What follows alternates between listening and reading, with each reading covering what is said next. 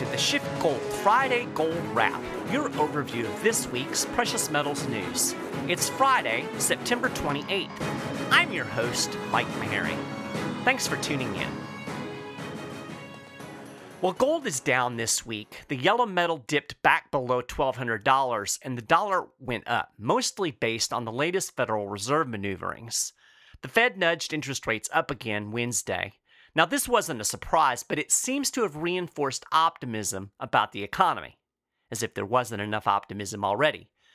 Gold is currently hovering around the 6-month low it hit during Thursday's session. As one report put it, the dollar stood tall against its peers on Friday after data showed U.S. economic growth accelerated in the second quarter at its fastest pace in nearly 4 years. Okay, so actually this wasn't news. We've known this for weeks.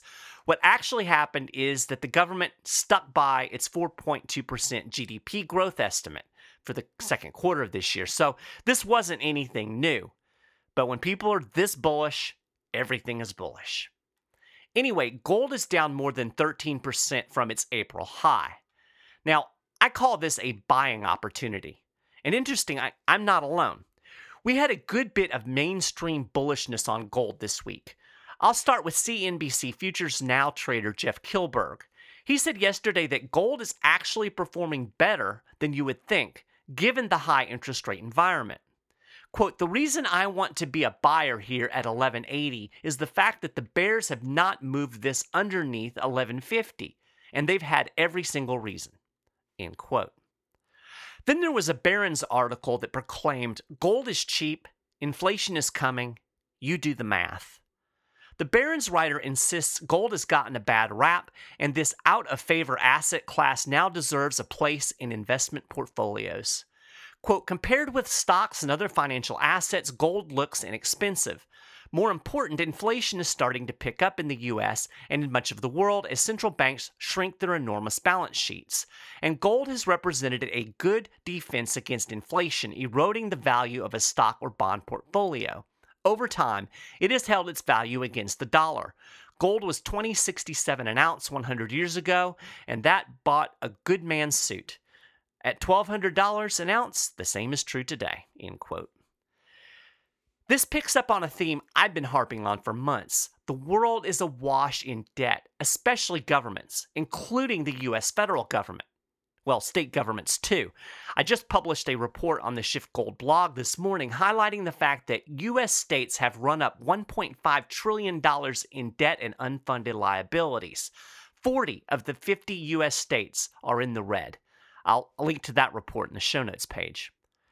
Anyway, Good Haven Mutual Fund co-portfolio manager Keith Trauner told Barron's that all of this debt means governments are keen to see inflation increase.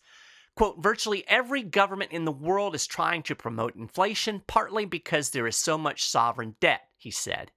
When there is so much debt, he contends governments have three choices: default, restructure, or inflate the currency. Politicians, when given the chance, will choose the latter. The article highlights another point you've seen us make. Rising interest rates are not necessarily bad for gold.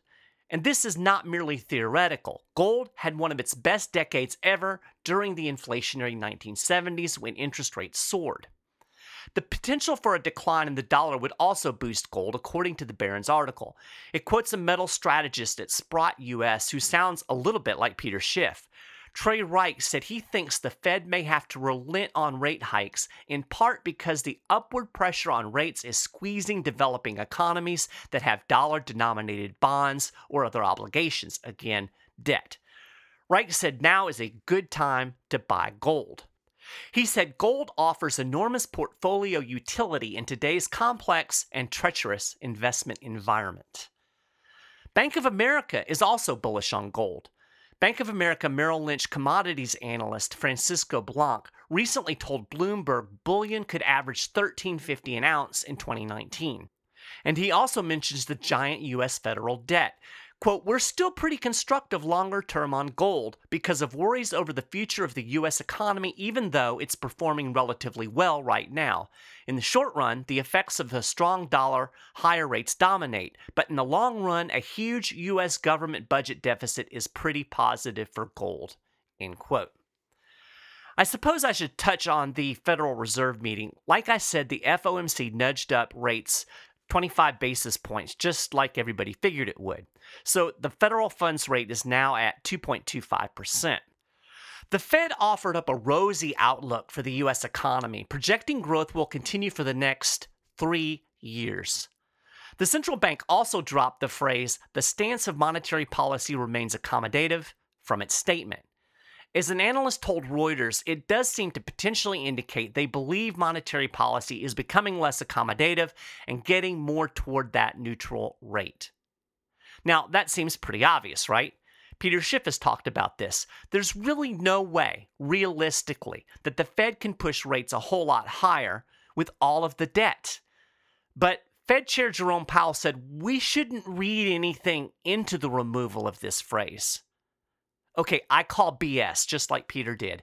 If the Fed didn't mean anything by removing the phrase, why remove it? I mean, these guys know everybody is going to go through this statement with a fine-tooth comb. Of course it means something. I agree with Peter. I think the Fed is near the end of the tightening cycle. We're getting close to as high as it can go. 3%, I think, is probably the max. So that's what, 3 more rate hikes? So given this, the market should be factoring in the next easing cycle, which really can't be too far off. Now, one reporter asked Powell if the central bank would just keep raising rates until something in the economy breaks. Powell answered that there's no reason to worry about that because the Fed is moving slowly. It will have plenty of time to adjust its policy if there are any signs of trouble. Now, Peter said that's the same kind of hubris we saw from Alan Greenspan leading up to the 2008 financial crisis. At the time, the increases were a quarter point at a time. Now, granted, Greenspan's Fed was raising rates every time it met, not every other, so the pace was a bit faster. Still, it was viewed as this same kind of measured pace we're seeing today.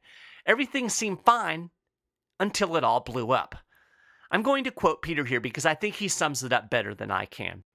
You have the Fed confident that simply because they raised rates slowly that somehow the markets and the economy will be insulated from any ill effects, and they'll have ample time to judge the effects and maybe adjust their policy. But what's happening is this is simply lulling everybody into a false sense of security. Yes, had the Fed moved more aggressively at raising rates, they would have pricked the bubble sooner. They would have brought on the recession sooner, and the problems would have been more obvious to everybody. But because they are proceeding as slowly as they are, they're simply allowing the problems to get that much bigger before the bubble finally bursts. And when that bubble does pop, it's not going to be this soft landing that we keep hearing about. It's going to be a crash landing. So here's the question. Which of these little rate hikes will be the straw that breaks the camel's back? Powell seems to think when it happens, well, the central bank can just back off and everything will be fine. But you know, when you break the camel's back, it doesn't just hop up and run away when you take that last straw off. The back is broke. As Peter put it, once you break the camel's back, it's all over for the camel.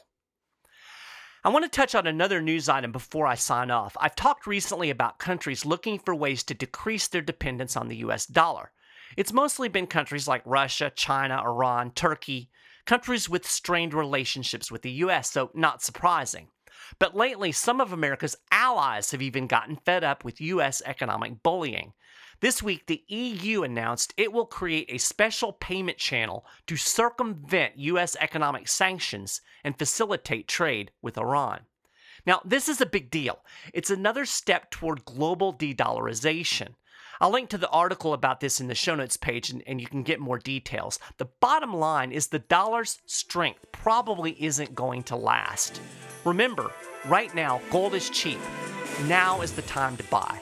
So call a Schiff Gold Precious Metal Specialist today at 1-888-GOLD-160, and they can tell you more about this.